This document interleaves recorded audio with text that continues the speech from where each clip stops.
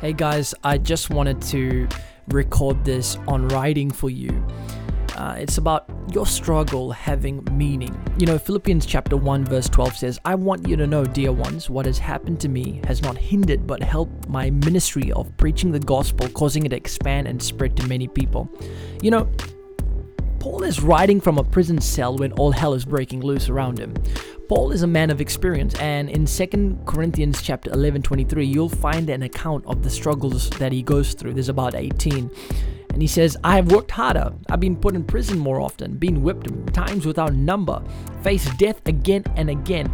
5 different times I've received 39 lashes. 3 different times I've been beaten with rods. I've been stoned. 3 times I've been shipwrecked. One whole night and day I've been at sea. I've traveled on many long journeys. I've faced danger from rivers and from robbers. I've faced danger from my own people, the Jews, as well as from the Gentiles. I've faced danger in the cities and in the deserts and on seas. I have faced danger from men who claim to be believers but are not. That's funny. By the way, I have worked hard and long enduring many sleepless nights.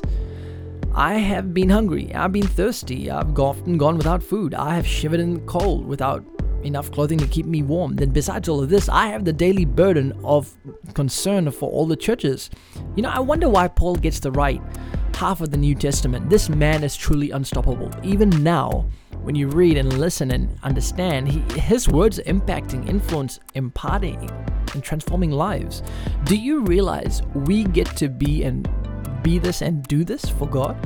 I believe God is calling you to a greater depth of sacrifice and action. Paul isn't just a man of word, he's a man of action. And he wanted to be like Christ. He wanted to know Christ.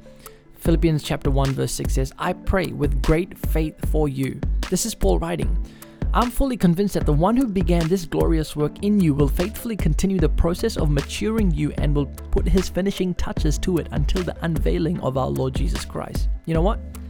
Through all that happens in your life, I want you to know that God is maturing you. He's finishing you to make you look like Christ.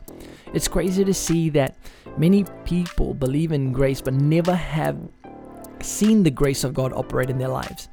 Grace is more than a disposition, it's a flow, it's a catalyst. It's out of the grace that we serve God. Grace allows us to function in our true calling. Grace empowers us to live above our struggles. So don't underestimate the power of your struggle. It has meaning.